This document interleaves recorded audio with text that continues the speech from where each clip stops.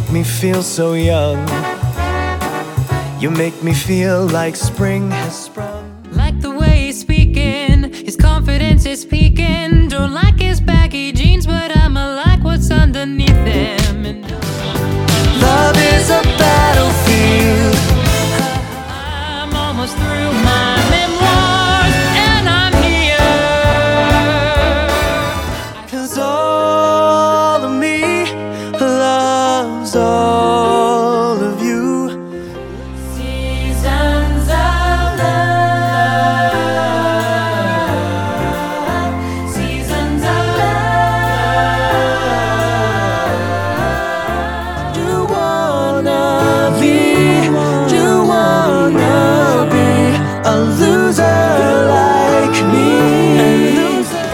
Try defying gravity, and you won't bring me down. Some will lose, some are born to sing the blues. Oh, the movie never ends, it goes on and on and on. Love is all you need. Love is all you need. He loves you, yeah, yeah, yeah. He loves you, yeah, yeah, yeah. He loves you, yeah, yeah, Hello and welcome to 2 Daydream Believers podcast. I am your host, Space Surfin 18, and today we are doing the epic 100th episode celebration, which is probably It's a loose definition of epic. I mean, we're taking some creative license with the English language here. or ironic or sarcastic. I think this is probably perhaps the weakest one of the weakest episodes of season 5, but that's my personal opinion. When I did signups, nobody chose this episode to do. So I picked the 3 of you. Congratulations. Yes. Thanks a lot. We feel chosen. We feel honored. She just loves us so much. Oh, man. Oh, and you know what? I should introduce my guests because that's what a proper host does. So if you guys could kindly introduce yourselves to the audience. Sure. Hi, I'm RB, also known as C. Kerouac on Tumblr. And today's quote-unquote epic podcast is brought to you by Trader Joe's Lemon Elderflower Soda. Highly recommend. It's bubbly and nice, and I'm not drinking for this episode. Interesting. I'm giving you my full attention. Bask in it.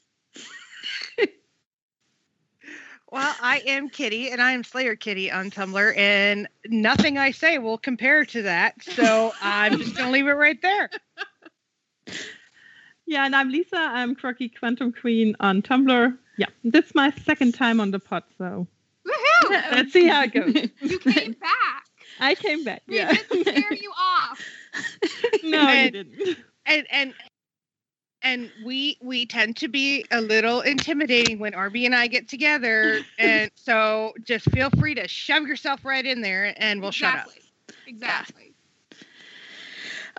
So the 100th episode was supposedly a big deal because it's been 100 episodes. Well, basically, it just means that they get syndication. Woo! Woohoo! Is it even airing in syndication anywhere? No. No! It was at one point when they were doing all that stuff with Oxygen and the reality show stars and the Glee Project thing.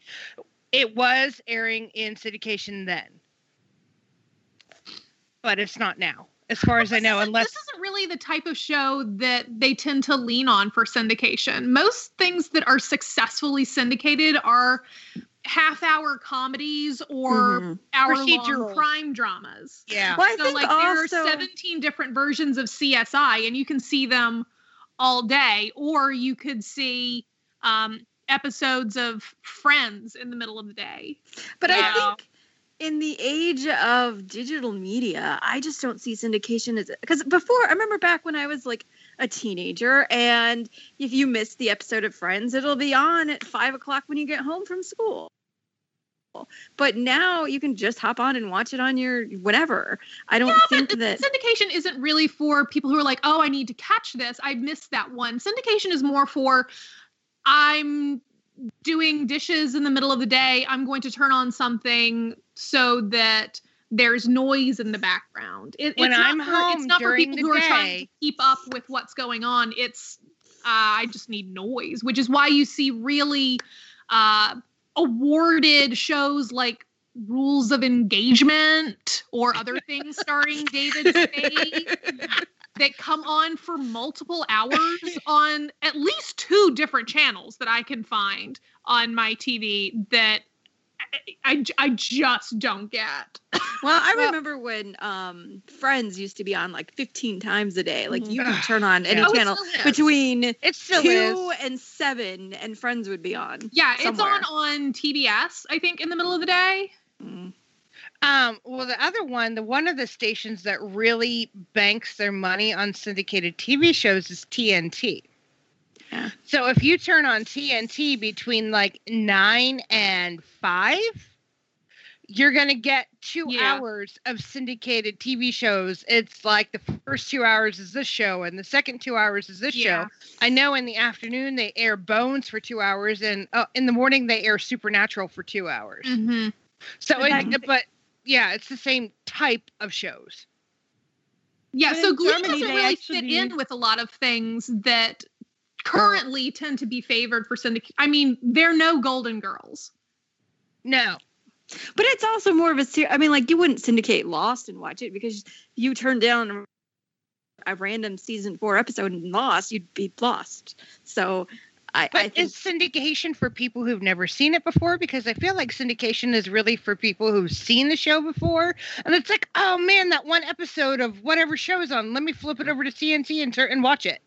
But at the same time, now that you can watch all of them at once at Hulu, I just feel like syndication is a dying thing, because... And you may be right, but I also feel like, for people who watch those shows, and everything's, every season of every show is on the whatever streaming service, is more to attract newer viewers. Yeah. Who are going to binge every episode back to back to back, versus people who just stumble across an episode. Oh, there's nothing else on. I'm just going to watch this random episode of Law and Order.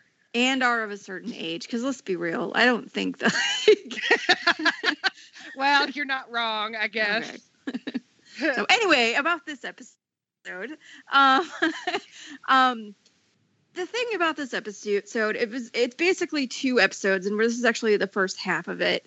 New Directions, the one after it, I think is far superior, but this one, I get the feeling that what they were trying to do was bring it back to some old school feelings, and they were trying to go season 2 and missed the mark and got into season 3 instead, because you have all of these plot lines going on, and you have a lot of, to be honest, none of them are great plot lines. No, and they're all throwbacks to season 3 plot lines. All of the stuff that happens in this season, this particular episode, are threads that were kind of left in season 3, or things that were big. I have one of the plot lines that I actually really like.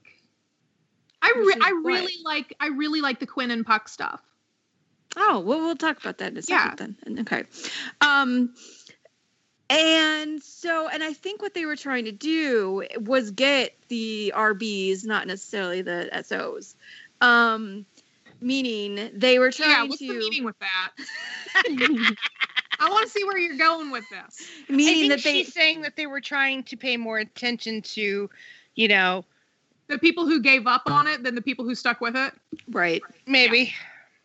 Yeah. That's what I'm saying. I mean, it was. Go ahead. I think that there's some really good bones to this episode that could have been a better episode that was kind of, what's the term? It was a misfire on a lot of it, but I think that there was an idea of what could have been a really interesting show that got built up in the wrong way. Because I think that if they had gone with the idea of how do you deal with ghosts from your past? Mhm. I think that could have been a really interesting episode. And they kind of touched on that in a number of things. And they had Rachel say that when she's having that awful talk with Mercedes in the bathroom. And there were some really interesting ways that they could have gone that I don't think they did really well. And I also think that it would have been more interesting if we hadn't seen these characters in a while, if it actually was them coming back. But I don't feel like I learned anything new because I see all of these people in all of the other. On top of that, though, RB, as you've often mentioned, all of these characters' stories that came back would have been way more interesting had it been 5-10 years down the road. Yep. They aren't even out of the school 1 year at this Absolutely. point. And Absolutely. you know, as And far they're coming as back all the time. well, they Oh. were just there in the fall because they were there for Finn's memorial. Right. That wasn't even fun. It That was hasn't like a even couple- been 6 months yet. Everything is so condensed. We've seen all these people. We know what's going on. It's not like these people are reuniting for the first time in years. It's not that we're learning something new about these characters. So I think that there was a nugget of a good idea that got built out in a poor way. Well, and I think, going back to my original comment, I think that they were trying to not base it on the timeline that was like within the actual show, what was going on, but they were trying to say, hey, you haven't been watching since season 3. Come and join us and like catch up with these characters and Right. that kind of, whereas the people that have been there forever, I think the next episode kind of plays to them a little bit better. But like, And well, maybe that's why I don't hate this one as much as I don't hate it. I just well, think that it's I think weaker. maybe than, I liked some of the storylines in it more than others because this is one that I did watch when it aired, even though I did not watch most of season 5 because I didn't care about the new kids or any of that at all. Mhm. So if they were looking for RBs, then they did get some, not enough to keep the show on the air, but Yeah, but what struck me about the episode is that it felt so kind of sad to me, or kind of pathetic. I mean, I think if it ended up, I'm sorry, but like if it I agree. love that description because I'm thinking about it, and I think you are right. Yeah. I mean, if it would have been like a celebration of the past, or so, it felt so weird watching it because I was always like, what are you trying to do? It I felt think like think about it if it had been 5 years in the future. If these are kids who had graduated and they hadn't talked to each other, they had lost touch, they had had life experiences that were influencing how they interacted with their hometown that maybe they left, maybe they didn't. That would have been much more interesting. And I think that could have played in a little bit to that. Is it sad that you've changed? Is it sad that you haven't? What do you lose when you leave? Is it okay to reinvent yourself? Should you always be the person who you were at 17 or 18? And I think that there's a lot of that is really interesting when people play with that in media and in storytelling. And this is, they're 19. Well, and I think that the bigger picture, when you look at this episode, when you look at these 3 episodes, because City of Angels, 100, and New Directions kind of all go together in this big giant like trilogy of ending, and I think that this is where the series ends in a way that they're closing up, but at this, they're doing it on this note of kind of like a sad note, because what the rest of the series is going to be like, we've got this little island of the New York arc, but season 6 is all going to be about rebuilding and starting over and making a new thing and going off from there. And so I think the reason that this is such a downer is that it's ending everything that came before it, but also with this notion that they are going to start from the bottom and work their way up for season 6. So I just think that there was also a lot of missed opportunity in mixing, the older kids with the newer kids. Like, they still have that disconnect.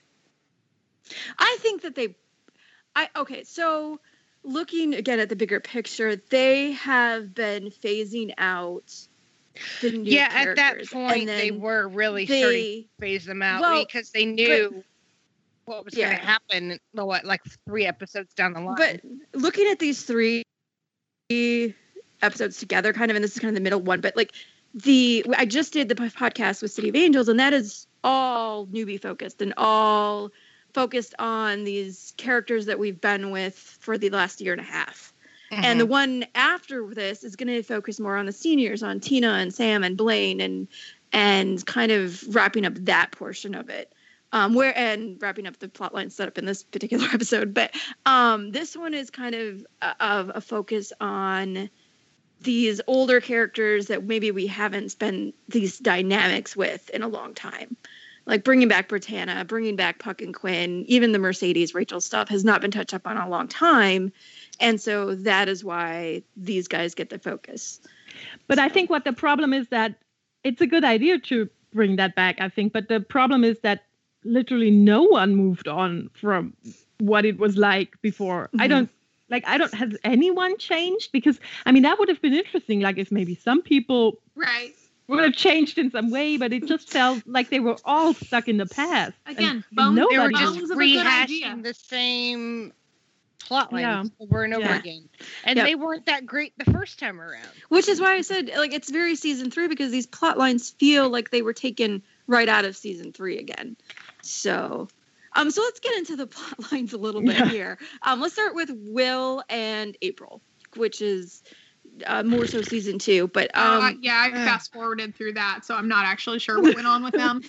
Well, basically, the long story short is that he brought # honest, which is why we have you on the podcast. Yeah. There's not very much here, but I just wanted to mention that this is the bones or the foundation that April is gonna, it's her money that is used for the auditorium, even though that doesn't make sense with public school, but whatever. And basically she can no longer fund it because she's like wanted by the law. I don't know. I don't understand it. It just goes by really fast and I don't pay attention, but she no longer has any money. So she can no longer be any help. And that's kind of the crux of, then she ends up bringing back Holly Holiday at the end, when I'll talk about that in a minute. But at the beginning, like this whole Glee Club's going to be saved. Let's celebrate the old times. We brought back April, and she's going to save us all. And let's take a second and I want to talk about Raise Your Glass because. Can I just say one thing though? When April comes in and Tina leans over, I don't even remember who she says this to. She goes, she once taught me how to shoplift meat between my legs. Marley is like, what? On the floor. That was such a great line. And it's, that's the kind of thing, the older viewers would have really, cracked up about. There were some great lines in this episode. Yeah. Even if the overall plot is kind of meh, there were some great one-liners. Oh, yeah. Yeah, there's another one we'll talk about when we get to the Clayton stuff. You know which one I'm talking about. Because I agree, and I can't wait to talk about it. Okay. So the whole basis of this music, of this in the next episode, was to bring back old songs. I remember they had us vote on it, quote unquote, but I'm pretty sure that they did not actually pick the winners of, probably because they were like all Klaine songs that won, but probably. But I think they just probably went back through their through sales or something and said, well, we want these people to sing and these people to sing and these people to sing and which songs sold well and which ones sound good, that kind of thing. Yeah. Which ones are cheap for us to get the rights to? That too. Well, so they bring back Raise Your Glass, which was, as they point out, originally done by the Warblers. Which, can we just talk about logistically? How does she even know that the Warblers did that song? She wasn't around then. She doesn't, though. I mean, there's a whole. It's a little. Maybe she follows the show choir blogs too. I think so too. Anybody would follow show choir blogs. She would. You know, And she probably has. She's the probably really trolls drunk the person in Showfire the forum blogs. comment. Yeah, no, like, okay, so they say at the end of this, and RB, if you didn't fast forward, you totally would have caught the Cooper mention. But they said, Oh, that's right. They have a Friends of the Lima Glee Club, or Right. Guests of the Lima Facebook Glee Club group. Facebook page. Yeah. That's 5 people on it. Yeah, and Cooper is one of them. I would like to say that this is the first episode where the first person to bring up Cooper was not me. Well, I was refraining, especially when we're talking about like Because it feels like a season 3, and I'm sitting here going, "You could mention Cooper. You could. You got scolded for it in the When- last that you when recorded." April brings Holly in and everyone's like, WTF, how do you two even know each other? She's like, oh, we're all on the Guests of the Lima Glee Club or McKinley High Glee Club Facebook page, or I don't remember what she said it was called. And it's got, along with your brother Cooper or something like that. And we're all just like, no, it's along with Blaine's brother and Mr. Martinez, Ricky Martin, and I don't know who the last person was, but was it Brian Ryan? Yeah, Brian Ryan. So basically, we're just Yeah. assuming that Cooper has boned every member of this Facebook group. probably. Yeah. Probably. Yeah. Oh, so yeah. So they do raise your glass, and as much fun as the cast looks like they are having while doing it, It's awful. It's really bad. It's Candles bad. it's worse than candles. It's worse than It's worse than Candles. It's worse than candles. Candles is listable. I mean, I don't hate candles. This is worse than candles. This is worse, and I hate candles. And, this And is she worse does than hate candles. candles. Yeah. It's It's not good with Kristen Chenoweth's voice. well, you know what, It's the not auto some tune. shit- That too.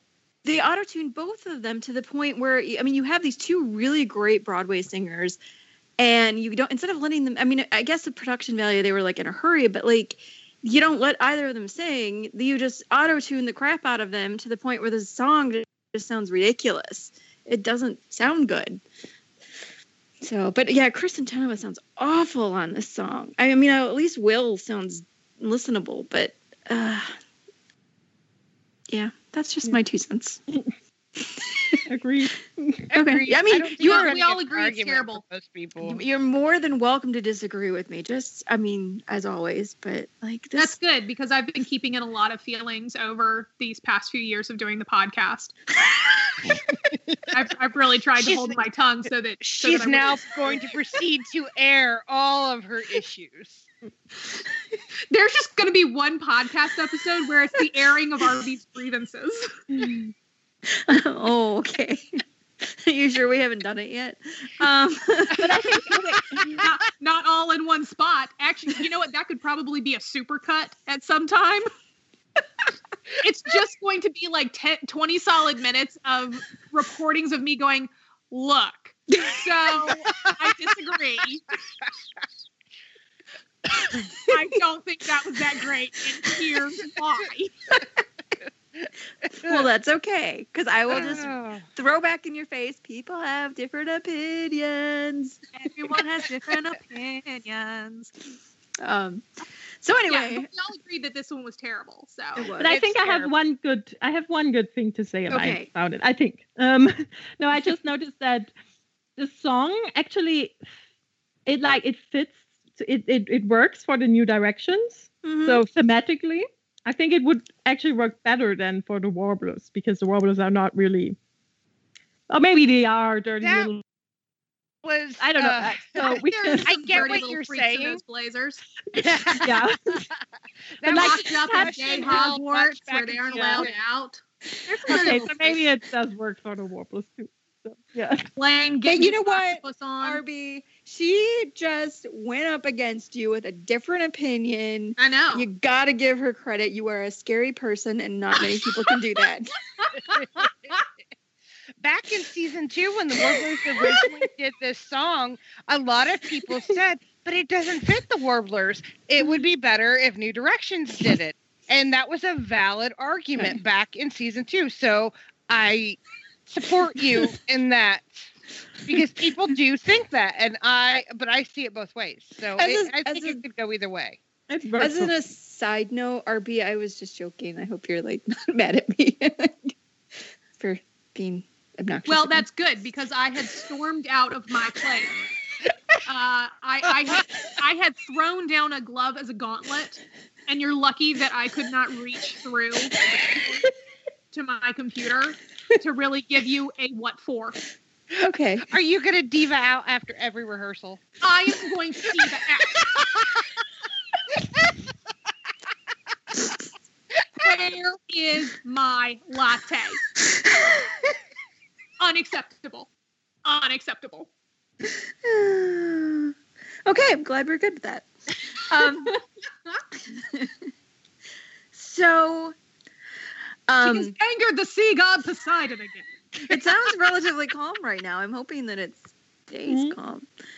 Now that you mentioned it. Darn it. Okay.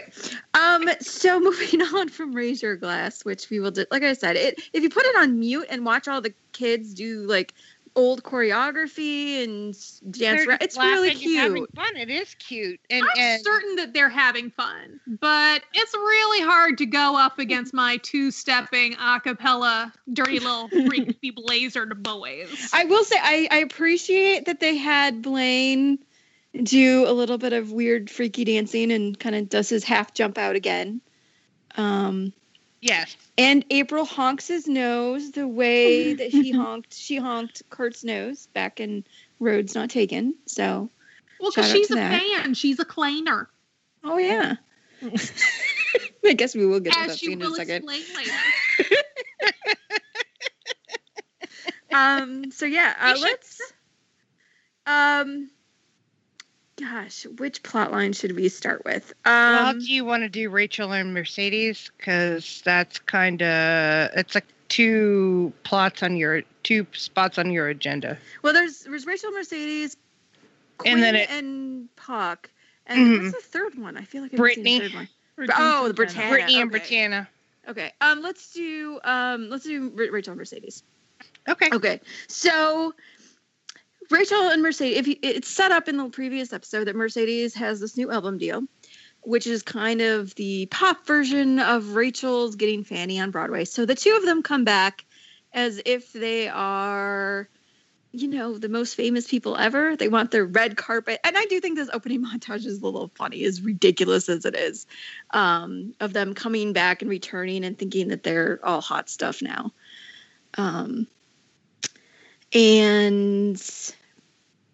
Let's take a second and talk about the Rachel chair, which never existed ever. I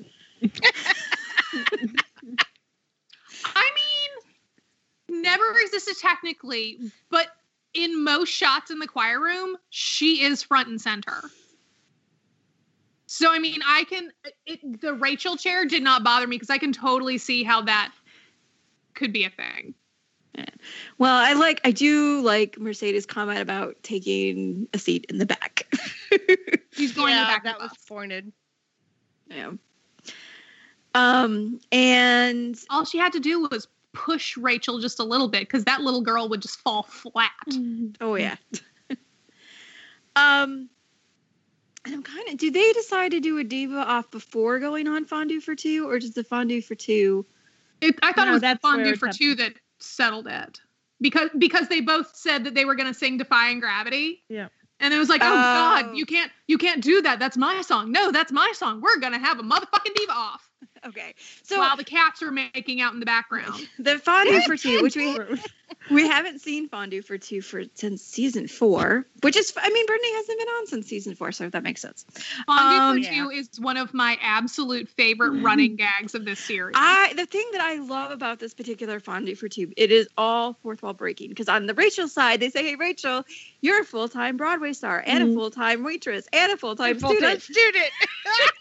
Isn't it irresponsible for you to leave all of those possessions to come back to a high school meetup? Yeah. Yeah, exactly. And then we have Mercedes, and this is right after Amber Riley won the Mirror Ball on Dancing with the Stars. And if you've not seen her on Dancing with the Stars, I think you should check it out. She was very amazing and won first place. It was well deserved. She worked hard and she hurt herself to do it. She did a real good job. Yes. So the show points out, what are the rumors that you really can dance, but Mr. Shu, or you faked it so that you could just be a park and bark. And no comment on that. So, but then they both decide they are going to sing Defying Gravity. So I know that they're going to sing Defying Gravity. And everyone was like, well, that was the Kurt and Rachel Diva Love song back, in season 1. But then Kurt is in the song for just no reason. Well, yeah, they were originally going to, God, this is why I even watched this morning, but Rachel and Kurt were going to sing it again because the assignment was to take old songs and make them new again. Oh, that's right. Okay. Okay. And they had the weakest idea to reinvent an old song. We're going to sing the different parts. Come on. Except for, hilariously, actually Kurt does get the high note, but we'll talk about that in a second. Yeah. I think, I'm more or less, I just think that was on purpose, but. Yeah, it was on purpose. Well, I guess that's the next part of the story. So they have this, they have the sing off, they have Defying Gravity. I don't know if I want to talk about Kurt yet.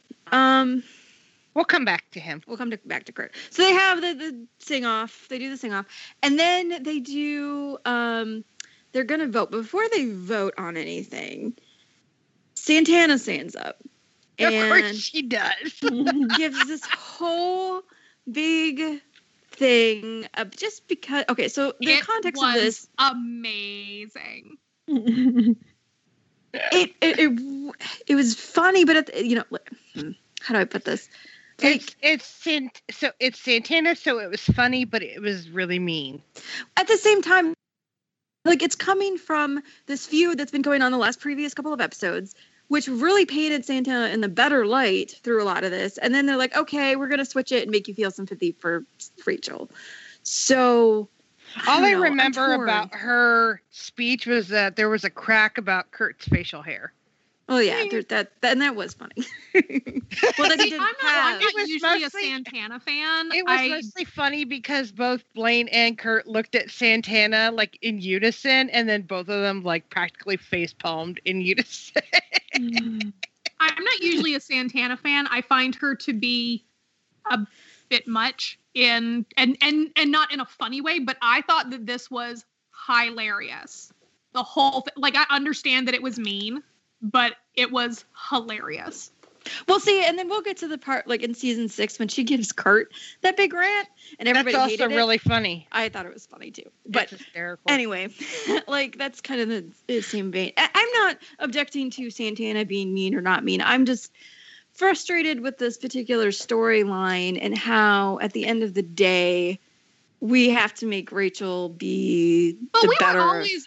No matter what happens, we're always supposed to feel sorry for Rachel because no matter what she has in success, everybody doesn't love her the way that she wants to be loved because she doesn't understand why stepping on people doesn't endear her to them. And so listening to all of Santana's rant, I'm sitting there going, I mean, she's got a point. Yeah. There's nothing that she has said that is a falsehood. So, I mean, I was Team Santana on this, and I think Rachel needed to buck up. But we're always gonna have Rachel crying that nobody loves her because, they don't recognize her genius, or they don't recognize that it's coming from a place of love when she sabotages people and stomps on them to get where she wants to go. And I don't understand why we can't just have a female character who, she stomps on people to get where she wants to go. I don't understand why she needs to be so morally conflicted about it. I don't, now thinking about it, I don't think I have a problem with the Santana part of this. I think it's the Mercedes and Rachel scene that comes up. Oh, yeah, that was infuriating. Okay. So, but I will say one of the best things in this particular rant, though, is when she's like, "You sold out half of them, and you don't know the other half's name." And Rachel's like, "Yes, I do." And Santana says, "Well, who is this?" And she points to Ryder, and she's like, "Rick." Should she know their names? No, but it's still like the rest of the people in have made it a point to like learn the newbies, and Rachel is off in Rachel land. Yeah, So- because they all Rachel came also back lives in a like as different mentors. state. I mean, I don't even know these new kids' names. Of all the people who've come back to visit, she's the one who's been back the least. Yeah, and there's nothing wrong with that, but when you kind of like when she's trying to be, I don't know, altruistic about like saving the Glee Club, and at the same time she's still trying to make it about her and not necessarily about which reminds me, I totally skipped one of the funniest things.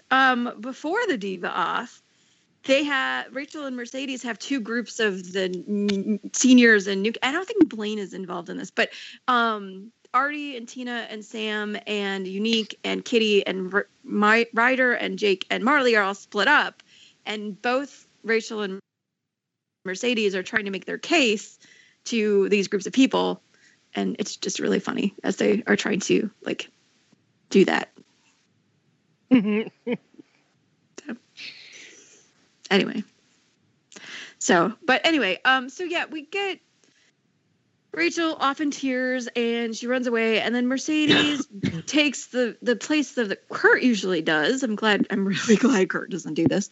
And gives her a pep talk about, Well, it wouldn't have made sense for Kurt to do this, because the person who has to apologize and make Rachel feel better is the person who made a truthful statement and made her feel sad. And usually that's Kurt who's standing up for himself or succeeding at something, which then makes Rachel sad. So then it's his job narrative to be like, no, I'm not that great. You're the real star of this. Your life is amazing. I'm just a bit character in it.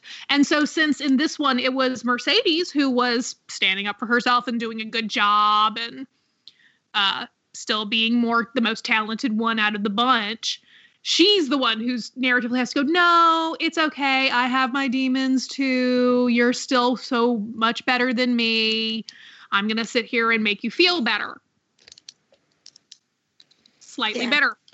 Because Just Lord let knows Mercedes we just can't proceed until Rachel feels good about herself. And Lord knows we've already bashed this whole stupid thing to death in season 3. What? Yeah. It's just exhausting, honestly.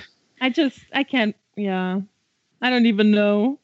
I was just like, why are we back here? And at least I will say that after this, Rachel and Mercedes have a rather healthy friendship, and watching them interact in the New York arc is so much more interesting and more friendship dynamic, and there's gone is the contest and the competition that these two usually get, and they get to act like friends going forward from this, which is a relief, to be honest with you, because just treading this whole competition thing out again and again, especially between all the female characters, is just so tiring. And so yeah, that's the. All right. Any other thoughts on Rachel and Mercedes before we switch over to another topic? No. Okay, so let's talk about Britannia. Okay. The whole shtick in this is that Brittany is supposed to do. She hasn't even been at MIT for a full year now. Granted, I think it's dumb that she's even there in the first place. She's not a secret genius. I don't really buy this plot line of her being a secret genius. Absolutely not. But, Absolutely whatever. not. I don't agree with it either, but whatever, they had to get her off the show. That's what they chose to do. So just of all the things that I'm going to complain about, this is so low on my list. Okay, at least they decided to stop making her a secret genius. I don't know. Okay, but I'm going to have to go. Maybe I'll talk about that first, but I'm going to have to go on a rant on that because, yeah. No, go ahead. Rant Go away. ahead, rant. The stage is Please. yours. Go for it. All right. No, my problem is it's something that always bothers me with Glee is that the only thing people are allowed to do after they graduate is something that involves the arts. Yes! And everything else Mhm. is quoted as being. I'm sorry. I mean, we have like I Our think media Tina does jumped in there, goes into that law made me school, laugh. right? But they never even they never show one character that does something else, and then I mean, I don't really agree. I think the storyline is unrealistic, but then we had someone who actually goes into mathematics, which is different from the arts. So Yeah, I but thought that was good. but they portray her as not happy about it. Right, and then they made this episode where it was basically where they portrayed it as it's like she's being tortured because the mathematics is all bad and scientists are awful, and Right. yeah, I don't like Her that. math has No. killed her creativity. Right. Which is And ridiculous. she can never be creative again. Right. And so, no, I 100% agree with you. That is one of the things that I'm pretty sure. I know that I've ranted about this on the podcast Oh, yeah. as well. And actually, RB, you'd Okay, be good. happy to know that we actually had this conversation in the previous podcast because we were talking about Marley being 15 and thinking that her contest, her songs weren't getting into contests and she was going to just go join the accounting club as if that was a punishment. And it's like, no, you can be in math and science. And I really highly encourage math and science is amazing. And there's so many really cool things. And I don't think it gets enough credit because it's not as flashy as the arts. But Especially at the same for- time, I really want to Well, I was just going to say for women in math and science. And that stuff, too. Like, That oh. too. But I was going to say a lot of times math and science are on the left and arts are on the right. And it's like this conflicting thing when you can mesh them together and have some really cool things. It's not mutually exclusive. And it's frustrating that Glee gets, especially, I mean, it's not even just like performing arts is the only thing that you can possibly do. It doesn't even take into account, like, even playing an instrument. They don't even, it's like, you can only sing. It's like, Yeah. You can only frustrating. sing, and if you're not singing, you have to be dancing. Or So, acting. nobody's allowed to play an instrument. Nobody is allowed to do interesting things with mixing music if they wanted to do that. Nobody's allowed to write. Nobody's allowed to paint. Nobody's allowed to do photography. Like, nobody's allowed to do anything else creative. Or, heaven forbid, if you have an interest in law or medicine or accounting or anything, you've obviously failed and you're betraying what you should be doing if you dare to pick something other than that. So, I mean, that is one of the things that Glee fails so hard is presenting the performing arts as an all or nothing, as opposed to when most of us who, live in a community and who don't do the arts professionally do something for enjoyment. I mean, think of all the people on here who write fic, but who are accountants by day. mm-hmm. Or At your local community theater. Your Valjean is probably somebody's pediatrician.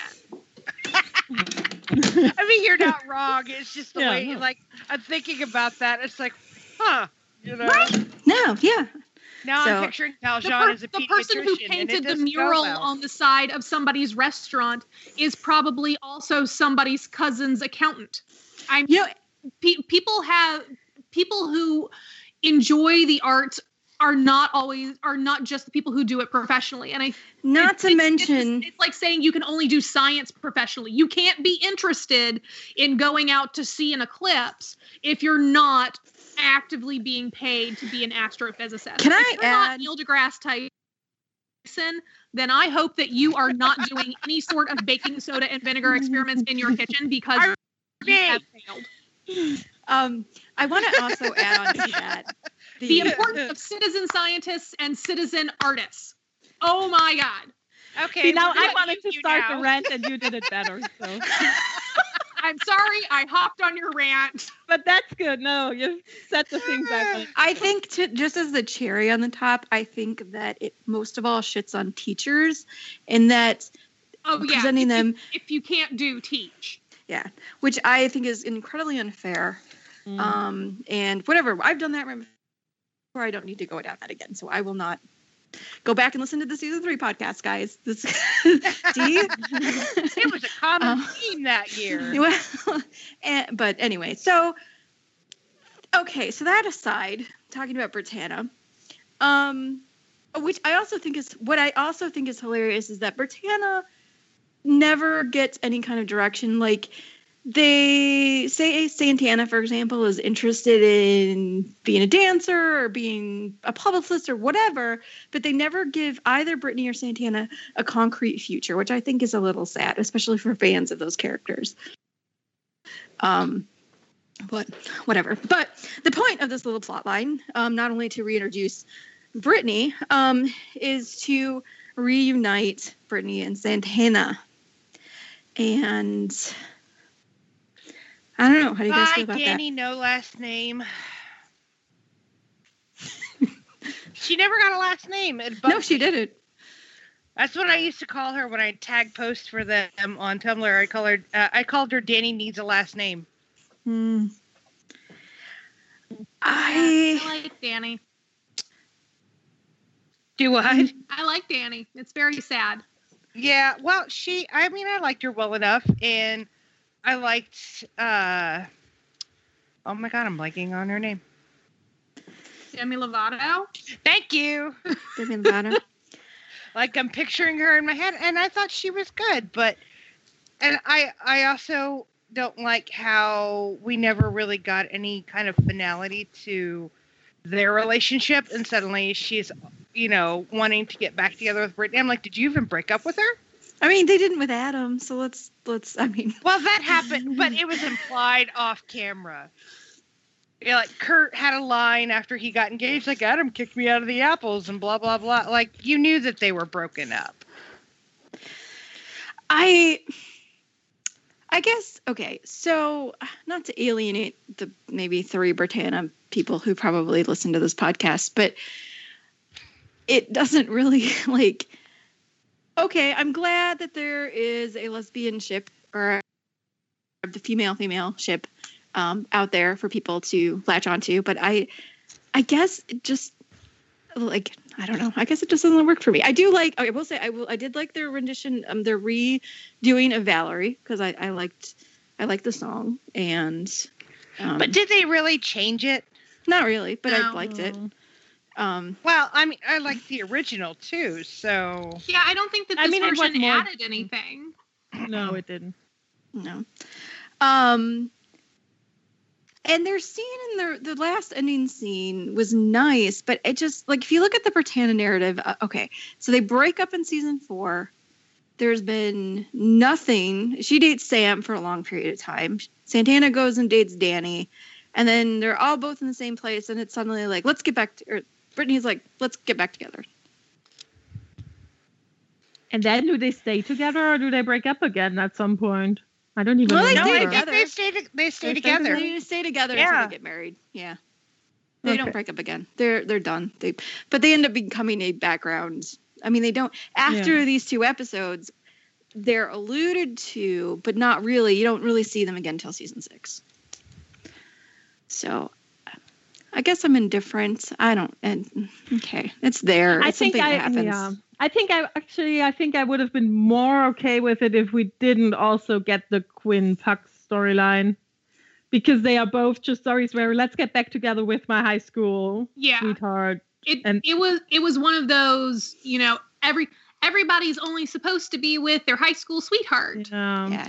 I think that's okay. So I'm going to throw this Which out is there. another Glee fuck up a lot of times. Yeah. Yeah. I'm going to throw this out there.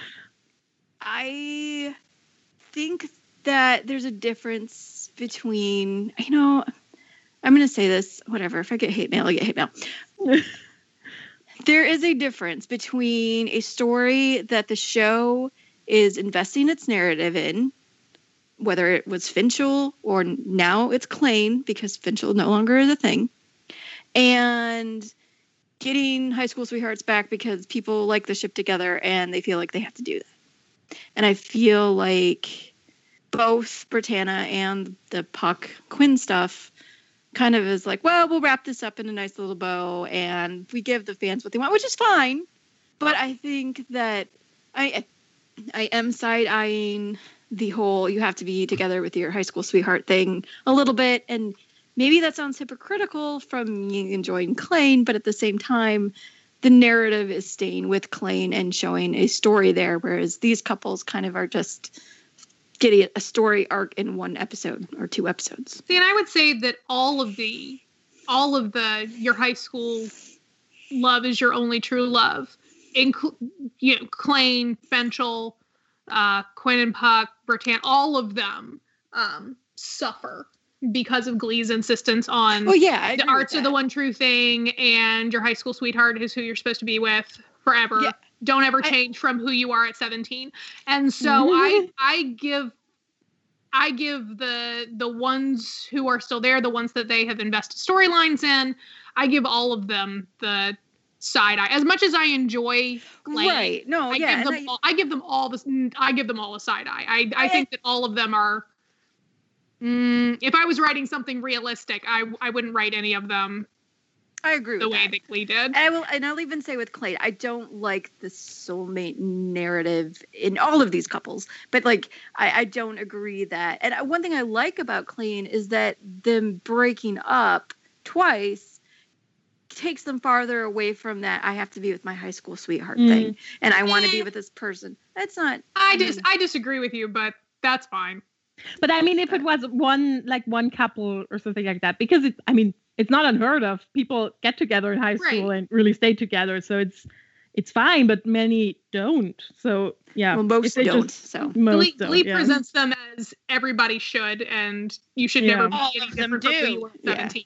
And I do agree with you on that, though.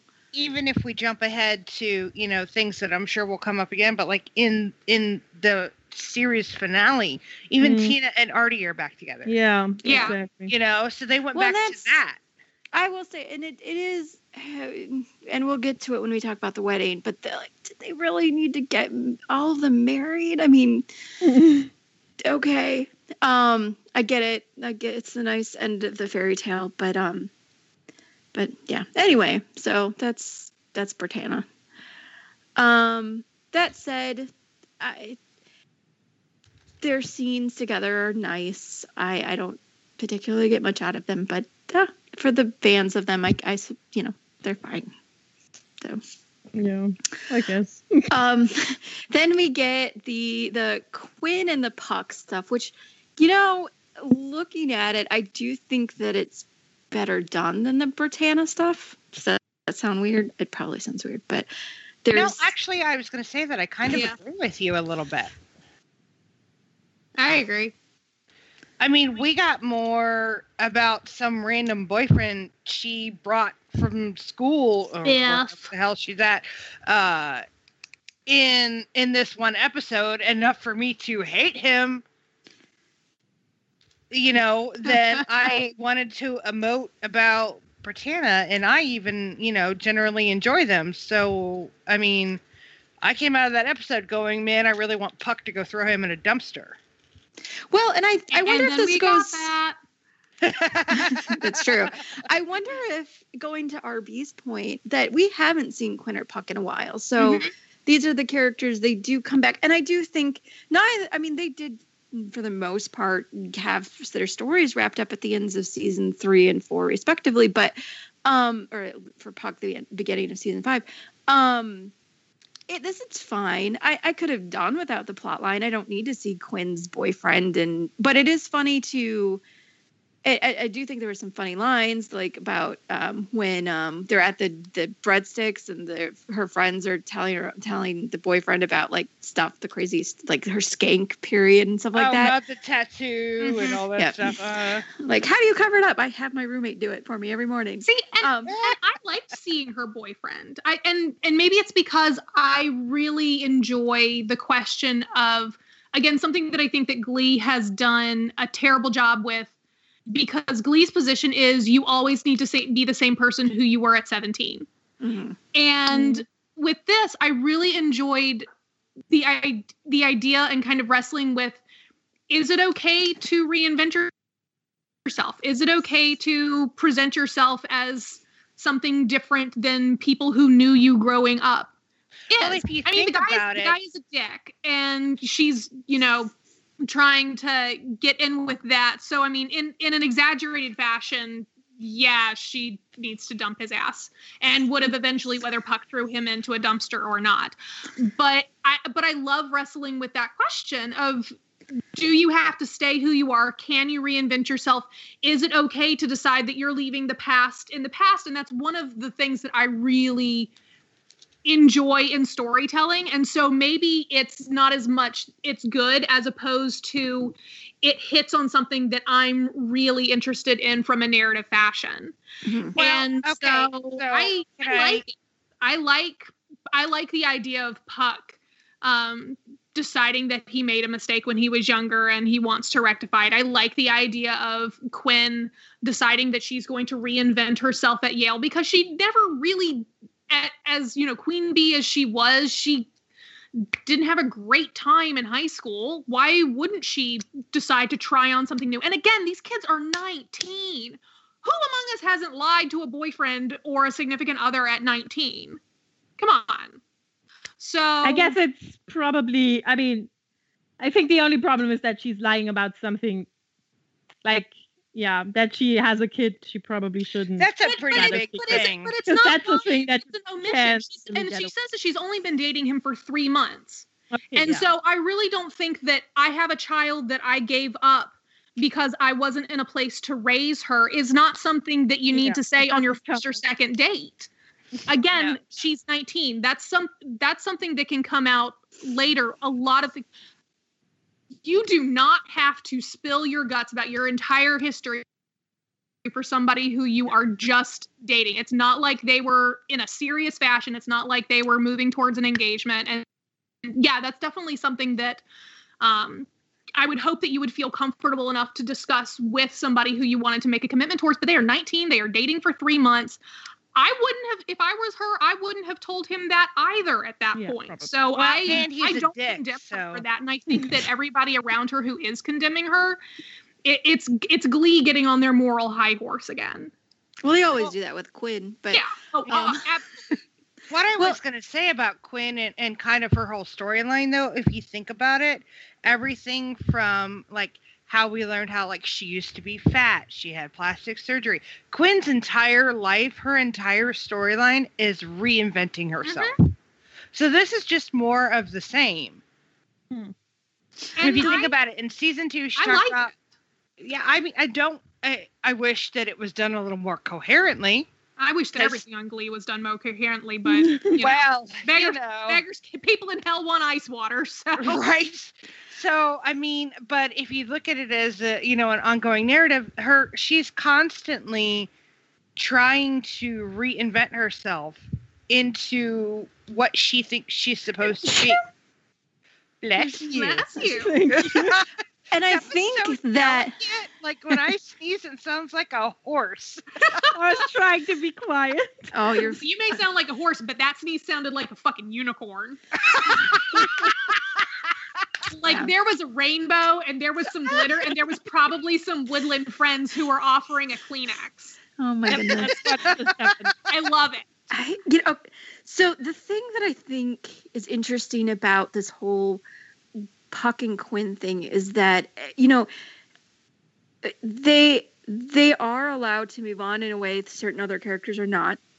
And if we get that through Holding On, when they kind of look back and they kind of see, we are, Quinn says, I don't even remember doing that song. Gosh, and that was like and- such an interesting moment for me when she said that, because I went, because it was such a like Well, it was a very big moment at the unspoken time. Finn thing.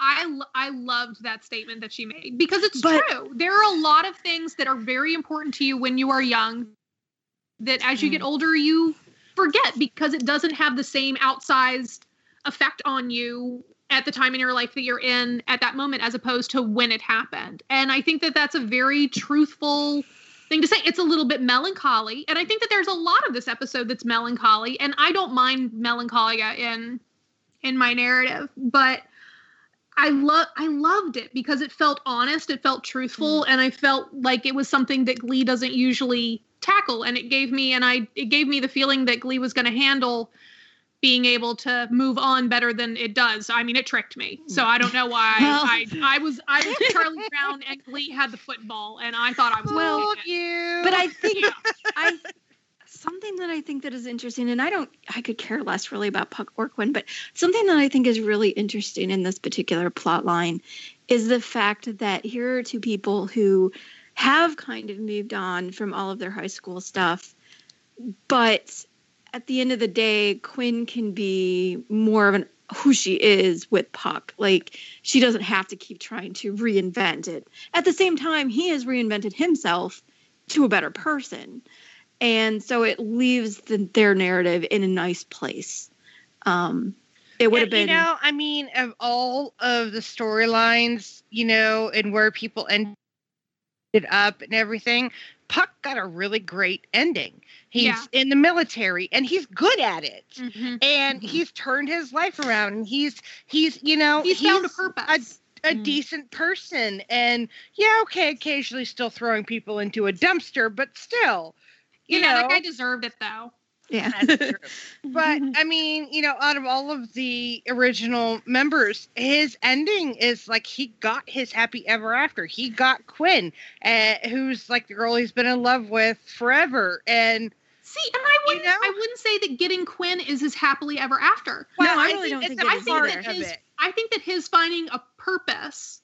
I think that you're right. But that see, for him, he was able to throw himself into is his happy ending. That he was able to find the confidence in himself and got him to that point, and then he and Quinn got back together. And maybe that's why I like it so much, is that it doesn't present Quinn as his prize for being a good person. Right.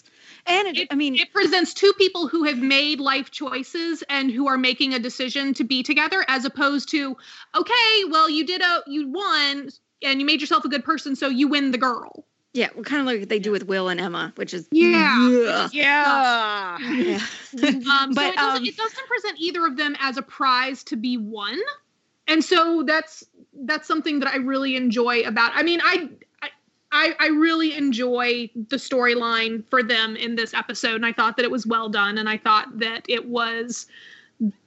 it tackled some interesting ideas that they could have expanded to have more characters interact with those sorts of ideas in the episode, instead of just having the bitch and moan like it was season 3. I think also there's that scene with them when they're looking at Finn's jersey, and she asks, did he forgive us? And that is another scene of them kind of putting their past behind them. That scene and the Keep Holding On song, those things really were like, I don't know about other people, but that was like kind of like a punch for a second. It's like, but then they're like, I think he did. Yeah. Oh, yeah. And then you're kind of like, of course he did. And those are the sorts of wrestling with the ghosts of your past that I think is so interesting, and was such a kernel of, it could have been such a good idea. We could have had it all. Instead, that's great, but wrestling with the past for Mercedes and Rachel involves Rachel being sad that nobody loves her because she doesn't understand why people would hold a grudge when she was mean to them so many times, and Mercedes having to once again, stop the white girl tears in the bathroom, instead of wrestling with, well, what does it mean to leave behind what your expectations were in high school and what people thought of me, and why am I still concerned with this, and am I actually being the person who I want to be? And we didn't get to wrestle with any of those questions with any of the other characters. So, kind of wrapping up the Puck and Quinn stuff, the one thing that I think is really interesting about the ending, and I'm not entirely sure why, other than maybe they just liked the look of it, when they do the whole, she runs back to him and gives him a kiss, it's actually staged very similarly. It's staged very similarly to the Wemma kiss in season 1. It's the same place in the hallway. It's kind of the same, very big romantic. I don't think that it was trying to call back the Wemma kiss. I think that sort of setup is a very common, I'm running back to my love in movies and television. That's kind of that's a filmmaking 101 scene and cut and way to do it. And so I think it's just a trope that they're going with, as opposed to specifically calling back Wemma. Although, I mean, if you have to pinpoint a moment where we all loved Wemma and it was the best thing ever, that kiss, their first kiss, was the best one, and that was like the last time we all liked them. It went downhill after that. That's true. So far. It went so far and so fast. Yeah. And now Puck and Quinn are both going to be back in very limited capacity, but I do kind of wish their story had kind of ended here, or it would have been a very satisfying coda. Yeah. To it. Yeah. And also funny enough, they don't actually. It's kind of funny. These two characters are the only two characters that aren't pressed upon with the whole performing art. We don't have any idea what Quinn's doing other than going to Yale. Well, isn't her plan to go to law school? I think Yeah. so, yeah. Oh, was it? Yeah. Okay. Yeah, and he's in the Air Force. And he's They're in the the- only two that don't have arts jobs or whatever, And art they kind professions. of escape this kind of awful And narrative no that Glee can't get one- out. Yeah, no one ever gives them any crap for it. Like, of course you're going to go to Yale. Of course you're going to be a lawyer. Of course you're going to join the Air Force. And of course you're going to be great at it. So, Yeah. The only thing before we get to the claim stuff, the only other thing I want to mention is the return of Holly Holiday. I'm kind of in mind that Gwyneth Paltrow completely forgot how to act this character because it's so awkward. I mean, I she don't was know. never great with it originally. No, I know, No. but it's even worse now. she was like, for the substitute, if they had just left it there, she would have been pretty good. I enjoyed that episode. I think Sexy was fine too. I think And Sexy Sexy was actually better, fine but- too. I mean, that one makes me laugh. The whole episode is ridiculous. But, okay, so those two are fine. But like with April, it was a character that started out quirky and funny and relatively interesting. And then they just beat it like a dead horse. See, no, I I'm think going to be April honest, I was. skipped her stuff in this episode too. So I actually think April was more entertaining in this episode, in these two episodes, than she was ever before. But that's just me. But I still Um, think They gave her a something- lot more like one-liners and things to say in this episode. She was a lot of comic relief, I think. But I still think it wasn't a good idea to bring back the guests for this episode, because I think it just made it more messy. Because I wasn't. You already have 20 people. You have sitting in people this room. coming back, and well, if yeah, we're so already why do going you to have need the 20, guest we might as stars? well have 25. Well, and get this. Yeah. Mike returns in this episode. I'm going to throw this out there. Mike returns in this episode. We haven't seen him in a long time. He doesn't really get anything to do, and we do not see him again until the series ends. Or until the wedding. Oh, Yeah, isn't that crazy? Yeah. When you So, put poor it Mike. like that, it is. But then Yeah. I think to myself, well, what was Harry Shum Jr. doing? Nothing. He might I not don't have know. been available. I think he did a movie or something. Oh, that could have been it. maybe. But anyway, so yeah, so um, they shouldn't have brought back the guests, I think. well, I don't know. but- I just feel like it was. well, it's part of the trying to make it a season 2 thing again. Like, Yeah. plus, don't wasn't know. at this point wasn't old Goop lady? Wasn't she now dating Brad Falchuk? Like, I think at this point, Yeah, probably. Yeah, okay, maybe. We've got to make So. sure that my girlfriend can get back on the show. yeah. Mm.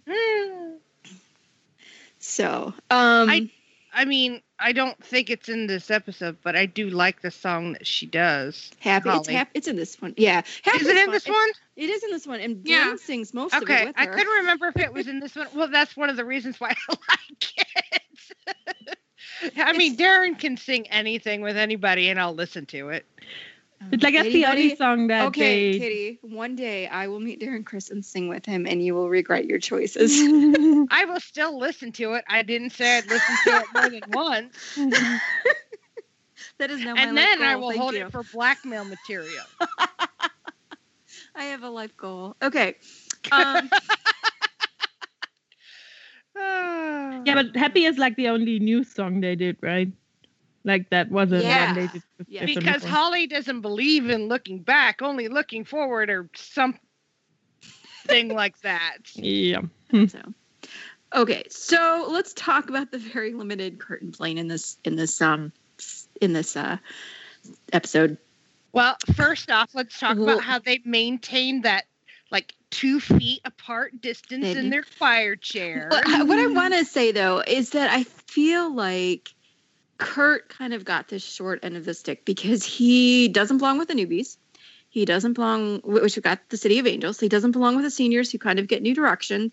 And for whatever reason, he didn't really get anything in this particular episode because there's already 3 plot lines and he doesn't fit in any of them. And I guess he just got insulted. Just as a Kurt fan, I guess I'm a little like, yeah, that's true. He just got insulted.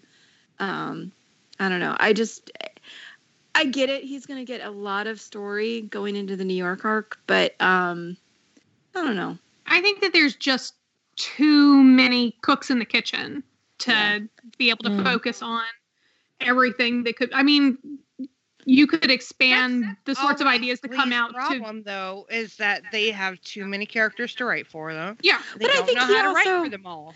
He doesn't they were not touching. They did not take stories that were moving the plot forward. They wrapped up stories that were already didn't even necessarily needed to be wrapped up. I mean, yes, the Quinn and Puck stuff was relatively well done, but did it need to happen? No. But I think the point was that they were in this ending portion. I understand the reason for not giving Kurt and Blaine anything because they're not ending. They're going to they're going to keep going. Right. So I mean, there is a little bit, but they don't like have any scenes that are just them. They're always in the group. Right. So where is this? I think part of it is also this whole hoopla around it was this, celebration of Glee and everything, and like, no, it was a celebration of what Glee was and that's what you're trying to do. Like it felt misrepresented, like the media's ever misrepresented anything before. So I think at the time, like it was that, but yeah. So we get the 2 big things. One is the Defying Gravity stuff. And Kurt finally gets to hit his high F. Yes, he does. Yeah. And if I will try to reblog it again. If you haven't had a chance to take a listen to, the Brazilians of all people managed to get us a copy of the Kurt only version of this solo. I have it. So, but I will reblog it for people that don't have it because I do have it as well.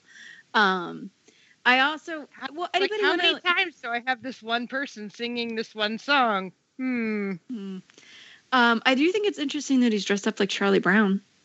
He does look like Charlie Brown. And it's worse than Charlie Brown because who decided that puce-colored shirt was going to be a good idea? I mean, at least Charlie Brown's shirt is yellow. Right. And yellow is a delight. Not in pants, as we have previously discussed, but in shirts. Shirts are great. But no, they decide it's like Olive, but worse. Well, the lighting doesn't help. No.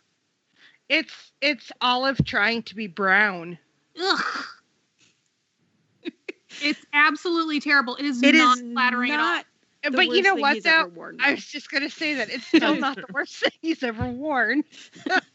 That goes to that Princess Leia outfit that he wore in season 3. I don't know what there was that episode where he basically wore a riding habit. He did, yeah. I think that was the same episode, too. Anyway.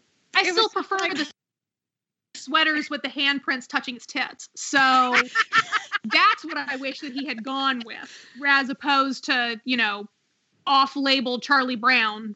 Yeah, and I don't understand the significance of it either. But oh well. I guess being kicked around, I don't know. I mean, Charlie Brown is basically pain and suffering as a character. It's true. Well, so it's I mean, okay, but the other thing about the Defying... life keeps encouraging him to kick the football, and then they keep taking the football away from him and giving it to Rachel. You're not wrong. Yep. I will say one of the things that I think is hilarious during the Defying Gravity, and you have to be kind of looking for it. Blaine is taking freaking notes on this. He just wants everybody to know that he's really invested in his boyfriend's performances, as opposed to Biff. I love And he That was gets my this little- favorite background. Oh yeah. my god, his little wiggle. He's like, he gets all settled in, and he does this little wiggle, and then he that would starts be taking like- notes. And he's so when Kurt hits that high note, I'm so glad they edited it so that it shows Blaine's reaction, because he gets so excited, and that's such a nice little thing. He's probably writing up a thing for the The like show choir blocks. So that That's- everybody Oh my God, can know totally is. what a stunning winner he's about to climb like a tree. oh yeah. Yeah. The other really cute thing, I mean, we're back into season 3 mode. If you notice this, and again, you have to be really watching during the Valerie performance. I believe it's Valerie. They go off and they go into a little corner and they dance together, and it's super cute. And I've never seen. Well, it's kind of hard to do because it's at a corner of the screen type thing, but like they're just adorably dancing together. When does that ever happen? Never. Yeah, but it does happen. It is there. I did see it. Like, I'm like, oh my god, why is nobody's ever really talked about this? Because they weren't front and center. Because So, nobody could see it. but it is there. I encourage everybody to go back and watch. It's cute. And then, all right, so let's talk about their one scene with April. It's still funny. It's fantastic. It's like it's the most ultimately April scene ever. I mean, And because you know what we need more of? Teen marriages. I mean, you can tell they were fourth wall breaking because of all the comments they've been getting, or about. And they're young to be engaged, and it's a little ridiculous. But I mean, you know what though? I mean, okay, I get that argument, I understand that argument, but on the Klain fangirl side of me is going like, shut up, they're getting married. yep. See, and I'm sitting there going, you're right. You are too young to be doing this. Why are you making poor life choices? That all works out. in And the then end. I'm gonna go, shut up, they're getting married. And this is why I have you guys together on the podcast. I will fight you. And then we'll watch Klain afterwards. And I would probably say that statistically, it probably doesn't, like, the chances of a divorce are probably the same. So, hey. Yeah, whatever. Well, you're not wrong. I Not mean, wrong. statistically speaking. Wait, but do we take statistically speaking in fictional couples? 'Cause I think that is a different number. Well, I've never seen any stats, so I'm just assuming it. that's a good I point. mean, You don't really see we stats can on consult a fake lawyer if we want to get. Maybe Brittany can give us some statistics that she's been working on for With her, her as fake a math? math monkey. that. I'm sure So- she could whip something up in crayon for us. Oh, sir. Oh, sure. Absolutely. So let's talk a little bit about, because each of them have quite different reactions to April.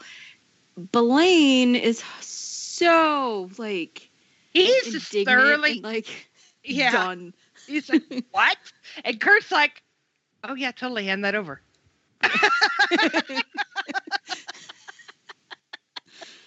Well, I just meant about like Kurt has always had a special something with April, and I enjoy that relationship. Yeah, well, she did get him drunk, so. I mean, she's the vodka aunt that he never had growing up. but That's he true. during Raise Your Glass, he takes her alcohol away, or at least tries to. He can't get the bottle from her, but he does try and take it away from her. But the most hilarious thing is when she starts talking about Wyndham Knight's sodomy. Pretty sure they already did that. So Right? I think that's what makes it even funnier is because we know that they've been doing that since early season 3.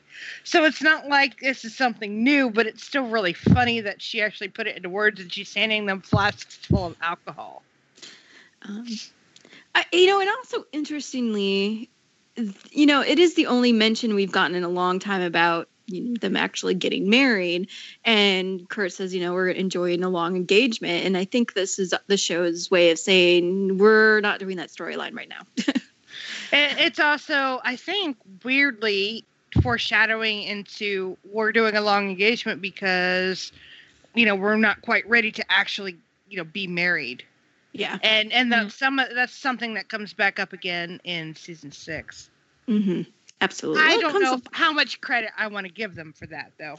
I still think that at the end of season 4, they knew they were going to break up Klaine again. And they decided not to. Honestly, I don't necessarily disagree with you on that. Because what happened at the end of season 4 was that they got renewed for 2 seasons. And when they got renewed for 2 seasons, I think they had to go to the network and say, this is what we're going to do. This is how season 5 is going to be. This is how season 6 is going to be. Yeah. This is why I think. Okay, now, Corey did pass away. So that altered some of their storylines. And ultimately, I think that's part of the reason why season 6 got shortened. Oh, yeah. But if you look at the reason structurally, you have kind of 2 seasons between 4, 5, and 6. You have season 4 that goes all the way to right now. And then season 5 that starts with the New York arc and goes all the way to the end of season 6. And I think it's kind of structurally 2 different seasons split among 3 because I am still utterly confused over the timeline for everything past season 3. I mean, which is fine. I mean, I've had it explained to me a number of times, and I still look at it confusion, going. Let me tell you, I have a friend who's been writing a Klaine fic forever, and it's like the longest fic ever because she's extremely prolific. And I'm talking about 10,000 word chapters. Oh my god. Oh yeah. Anyway. She has charts and graphs about this specific period of time in from that midpoint of season 4 to the end of I don't even know. I wrote up a timeline. Graduation point. Yeah, her timeline and your timeline are different. I know. Mine's right. Actually, I agree with hers more than I agree with yours, but that is a discussion for another day. And it's really just a sad fact that it's so open for interpretation that there's a debate about who's could be correct. They really could have done that better. I still say mine's right, but well, you made it, of course you. We gotta fight. Well, I'm sorry. I based it off of canon, but whatever. So did she. How is it different then? Because this canon is fucked up. I'm sorry. They graduate in June, okay? And everything before she has that. Been graduating in May. No, they can't. It graduates in June. I think, or maybe she has them graduating. I don't honestly. They graduate in June. It's been so long. Kitty, you graduated from Ohio High School, right? Yes. When did you graduate? What month was it? It was the first week of June. Okay. There we go. Well, you know what? My son usually gets out the last week of May. Right, but they don't have graduation until whatever. We're not. I think it just depends on the school year and when the dates fall. But yes, generally speaking, it is right there that first week. Yeah. So, oh my god! In things that matter, it does not matter. Yes, it does. Yes, it does. No, it doesn't. Oh my god. No, it doesn't. It does not matter at all. It really doesn't, except for that it's something that I think if we weren't so tired, fandom probably would have debated a lot more. Well, it doesn't need to be really, though. Glee didn't care, so we really shouldn't. Really? You just spent 5 minutes when somebody said that they had a different timeline than you did, and you're like, I'm sorry, we're going to take a moment because I have to tell you how wrong you are. That's a different... And then we're going to follow it up with, you're right, it doesn't actually matter. Nobody actually cares about that except for me, who spent 5 minutes telling Kitty how wrong you are. Well... because I'm right, but whatever. Anyway. We'll just casually agree to disagree and discuss it later. That's fine. Okay. She'll still be right. Oh my god, both of you hush. Yeah, I'm trying to, okay, this is getting me all worked up for the last thing that was there anything really Kurt and Blaine else that you guys wanted to talk about? Because there really isn't anything else. No. Other Yeah. than that being like the best line of the episode. It was Which one? Fantastic. Wait, The what sodomy line is? Oh, the sodomy line. Okay. Purely for their facial expressions and the fact that I can't believe she said that, so Yeah. that I, you know. All right. So let's talk about the scene of this episode that actually makes me mad. So, okay. The very ending of this particular episode has Will bringing in all of the original cast members. And it's fine at first because he's like, oh, let's remember Finn and let's take a moment to remember, you know, how this all began. And then he goes on to he says, nobody will ever understand what being in a Glee Club meant. And I was like, okay. I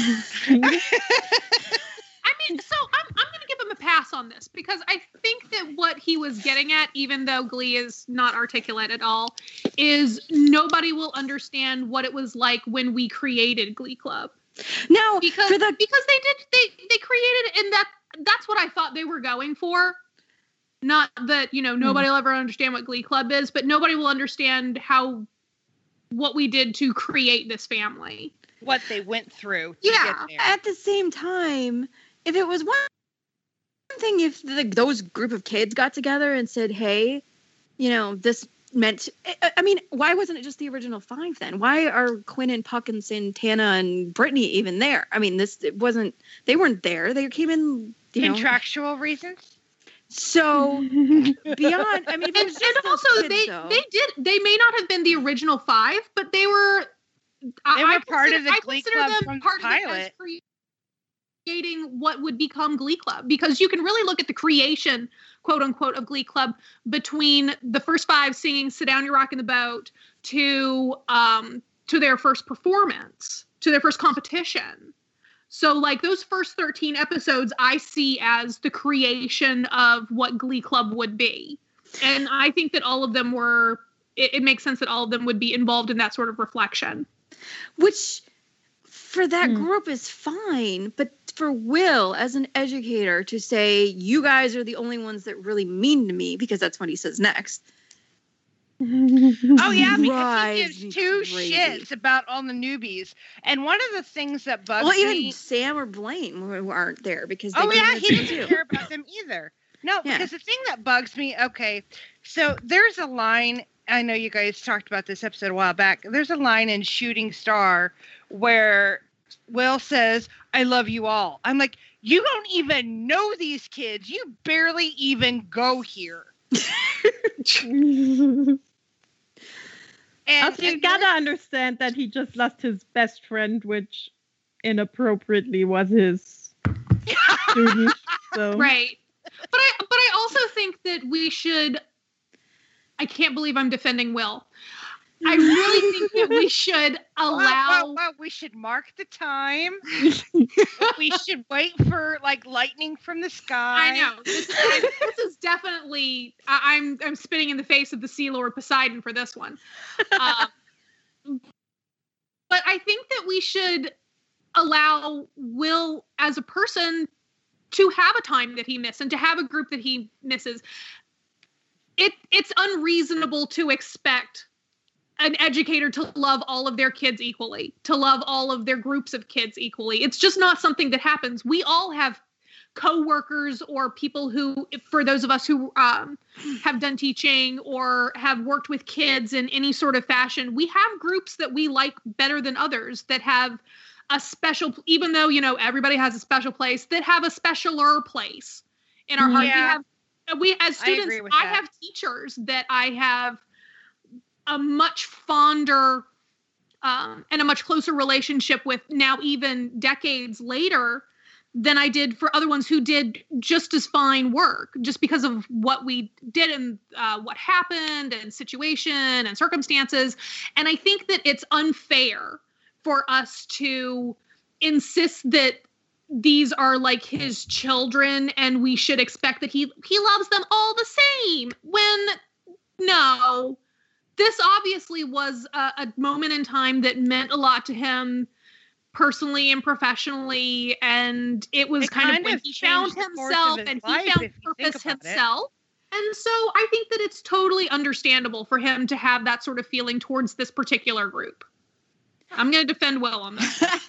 And I'm not going to disagree with you from that point of view. I think the problem comes in where it's within the character's point of view, and everything that you said, I agree with.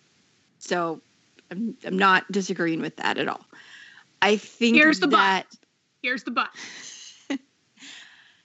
I personally, it leaves a bad taste in my mouth, however, because it feels like the show is saying, hey, these first 13 episodes meant something, and all of the rest of the other stuff that happened doesn't matter.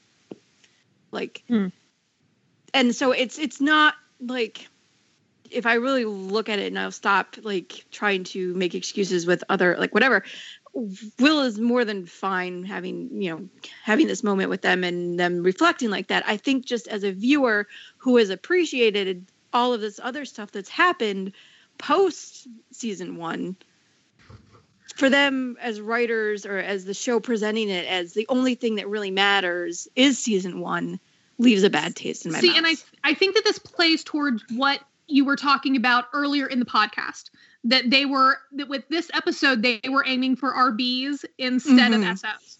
So they were aiming for fans like me who had given up on it and was like, who either totally gave up on it or who were hanging on for, watching recaps and watching Jim Cantiello sing They Kissed.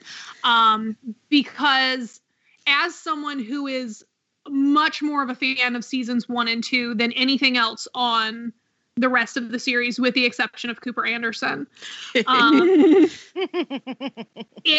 felt honest and truthful, and I liked that because I'm the audience that they were saying those words for, because when I think of Glee, I think of seasons 1 and 2. That's what I enjoyed most. That's what I relate to. That's what is Glee to me. And so I see your point that as someone who much preferred the later seasons of the show, you didn't have the same reaction and relationship with the show that I did and with this scene. Right. See? That makes sense. It becomes in a matter of perspective and who the writers were aiming for and who, this, as I said at the beginning, and it's not really something that really hit me until I started doing these podcasts, but this particular episode in this 3-episode run is meant for, it's meant for me. It's not meant for you. No. Yeah. I get the next one. New Directions is meant more for me because it's about not only endings, but also pushing the other plot lines forward. Like the other, so, and yeah, so that's where I'm at. Does that make sense? I mean, like, I realize in some ways we're at an impasse, but at the same time, I think that it's not like. I think that's it's a perfectly legitimate way to view it. I mean, it's right. They've got 2 very different audiences for this show. And at each time, you can only really be talking to one of those 2 audiences. And with this one, it's very obviously meant for my audience as opposed to your audience. And so we're going to have very different reactions to it. But I think understanding that, I have less vitriol towards it. I'm like, okay, this is not meant for me. Right. Okay. I will say in addition, not necessarily about like you or you're kind of fan, but like there's also this. Ooh, we're getting accusatory. No, this is something kind of different that it just made me think of there's this post that went around that I just saw where it's like, hey guys, do you remember us surviving Glee together? And I'm just like, are you kidding me? Like, I realized it was not like fandom was a pain in the ass, and I will be the first one to admit that. But like to I kind of now look back on everything kind of fondly, and the stuff that we're still doing and the friends that I've still made. I think of fond things, and I don't feel. Even though fandom could be terrible at times, I don't. And even if the show drove me batty, with the way that they did things. And yeah, I got angry, and yeah, there was some depression in season 4, and we all went through it, but I will never regret that getting into that fandom, going that intense into it, and just it was insane. And like every good fandom changed my life. Mm-hmm. So I guess I'm just thinking again. It's like this particular scene invokes that kind of reaction to that kind of particular like, oh yeah, we survived this type thing, and it's a separate thing, and it's not a criticism that I'm aiming at the show or at RB or at any, just my initial reactions to, I understand that my reactions to this scene are tied up in complicated things having to do with fandom escapades, if that makes sense. So I thought that post was hilarious. I'm pretty sure I reblogged it. I'm pretty sure I might have too. Because I mean, some days you did feel like you were surviving it. So well, yeah, I also think that it's very interesting from a fandom perspective. I think that it's very interesting people whose first large, unwieldy, batshit crazy fandom was Glee, and for those of us who Glee is just another large batshit fandom in a long line of crazy large batshit fandom. Glee is nowhere near the weirdest, no, most combative that I've been a part of, and so I find it a little. I don't think that's funny. The same post. There's the post that there was a post that's like, oh yeah, I remember this, like, and we talked about all the crazy things that happen. But there's one it's a negative spin where it's like, I'm so glad I'm done with this show and never talk about it again, and that was so awful. And I don't think you reblogged that. I don't know. There's one that goes around. It's like, remember when we all used to be Glee blogs or something like that. So, but anyway, it's an interesting intersection with this particular episode brings us to, because I don't know. Well, because you do have people like me and RB who mostly watched it from the beginning. Mm-hmm. Well, I did. I mean, I watched it from the beginning. I just wasn't in fandom at that point, but I did watch it from the beginning. Right. And I mean, I joined fandom in season 2, so I don't know when you came in, RB. Season 1. Yeah, I wasn't in. I watched from the beginning, but I was not in fandom until season 3. So.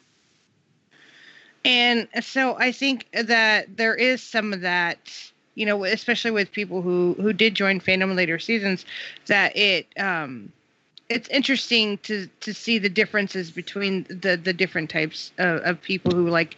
You say you prefer the later episodes, but there are people I know that are like ride or die for season 1. Yeah, but do you remember, Kitty, us playing that game that was based on the first Front 13? Oh my God, it was terrible. God. And how you yeah. Oh. And we played it like 4 times. I know, I was sadistic. I'm sorry about that. Yeah, for me it's interesting because like I'm coming from it basically from the outside. Yeah, please share your experience. Yeah, I've only been a fan basically when it all was over, because it was never on TV in Germany. So I think I basically binged everything right before the last season started. So and then I saw the last season in real time. You watched everything 1 through 5 and then watched 6 live? Yep. That is something fascinating. I noticed though, but and please correct me if you do not have this experience, but something that I've noticed talking to people who have watched the series kind of all together or been, starting in 5 or 6, they kind of enjoy it more as a whole. They don't have the hangups on a lot of these little things that I think a lot of us that have been around forever have. Yeah, I think so. Probably because you just go to the next episode and that's it. You don't have you don't have a week time to be upset about stuff. Well, I also know that, so personally for me, there's a big difference between, and I know that a lot of people do not have the same sort of fandom experience. Personally, for me, there are shows that I participate in fandom in as a creative process. And then there are shows I really enjoy and rewatch and could quote all of the words of. Glee is a show that I participated in fandom in as a creative process. It's not one that I would rewatch for pleasure. And I know that I have a very different interaction with properties I consume for fandom and properties that I consume for pleasure. I actually kind of agree. You know, it's something I think people will actually find this surprising. I know that when Nadia Creek and I were talking about this, she was surprised to hear this. I don't particularly watch this show outside of my fandom. It's almost like a second job. So like, it's not something that I have on in the back of the, for pleasure. I mean, you know what? If I watch the show, it's because I want to watch this one specific episode. Or a lot of times, usually I just want to watch the Klain stuff. And back when I had the ability, I lost access to the program, but I used to have a program where I could clip like the videos, like I would download the video file and then I would clip it. And so at one point, almost every episode that I have a Klain only version. Yeah. Well, I know a lot of people who did that. Yeah. But kind of what I was going to say was that, like, but it's not something I turn on and just have running in the background. It's like you said at the beginning, it's not something that you syndicate. Yeah. It's kind of a story that I feel like once I get beyond, like once I'm done with a lot of the fandom-esque, like blogger type things that I'm doing, I think it's going to be something like you reread a good book where I sit down and I rewatch the whole series, kind of like what I do with Lost, and then I let it go for a few years. Whereas I can stick in an episode of The Office and then just be entertained for like 5 minutes. Granted, I don't usually have television on in the background, but like it's love me some Office. I guess I just but then there are things like I really love the fandom aspect of the people that I've met through this fandom. Whereas when Lost it's been was on, crazy the amount of people that I have met in the last, almost 10 years. Wow. like when Lost was on, and I loved Lost to death, but I have no desire to be a part of fandom. There are shows, I think, that for everyone, and people have their shows, there are shows that people enjoy, but have no desire, or they don't feel that need to get something else out of it. Mm-hmm. Yeah. Whereas there are shows like Glee and other shows that I've done fandom for whatever reason, you feel this need, like, I don't want to say that there's something missing, although with Glee you could probably it is something missing, but there was always something missing. So you go looking for that missing piece or that little bit extra, or or it has a certain writing style that allows you to go into the fandom is a way to fix what they're fucking up, or to explore the but I alternate versions of something. Whereas there are shows that just don't allow for that. And you don't necessarily need it from them either. Well, there's also, like, for example, I have no desire to ever read Lord of the Rings fan fiction, ever. I can't even imagine. I'm sure there are some great... fathom what that would be like. Oh, my goodness. But at the same time, I think that it's an interesting thing to talk about intellectually, so it's a different way to fandom, like, to do literary analysis. I would agree with that, yeah. That is something that I could see that, like, it's not something I would ever read, it's not something I'd write, but if you wanted me to look at it, to analyze it in a intellectual way, yes. So, yeah. So there are different ways to fandom. There's different ways to enjoy things. There are different ways, and it's, I don't know, it's interesting to have that conversation. And we probably should wrap up the podcast. Probably. Because we've done the thing. But I think maybe at some point in the future, maybe if anybody's interested, we could have a conversation a little bit longer about different ways to engage in the things that you love. So I'll keep that on the table. So, yeah, I could throw you some ideas for that. Do you have opinions? No, there are, so it's unrelated, but when I was in, like, Buffy fandom and stuff like that. There are books that I was actually moving stuff around to make room for said dresser that I got yesterday. And I was looking at my books, and I have one about, it's called Slayer Slang. It's all about the language used in Buffy and how it became part of, like, you know, everyday language and just all this other stuff. And I still speak that way. And that book is like so freaking fascinating. Like, I just thumb through it and read all the different stuff that they talk about there. And that's like you know, they teach Buffy in college. Yes. Well, before we get off on that tangent, let me wrap up the podcast. You know, yeah. All right. Well, that kind of wraps up our 100th episode conversation, which I, you know, every once in a while I'm a little like, okay, people don't like this episode, or people are, you know, ambivalent towards it. And I always feel like we get some of the best conversations from that, because it ends up going into these discussions on, I don't know, other things. And it's ended up being a really great discussion on other things as well as what was going on in the episode. So I want to thank my guests for joining me for it. I want to thank the god Poseidon for sea god Poseidon for calming down a little bit to let me do this podcast, and just I would like everybody to thank Zeus because I have power.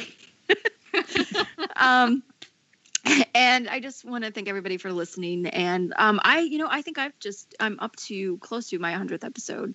So I don't know exactly when it is. I'll have to look, but I've done a lot of these so far. So thank you for listening. You should have worked it out so the 100th episode was your 100th I episode. know, Right? but I'm not that clever. Slacking. So, I know. But I hope you guys or join us next week when we do the kind of second half of this particular story, or maybe really the trilogy, so the third part, in new directions. Otherwise, we'll see you next Sunday. Have a great night.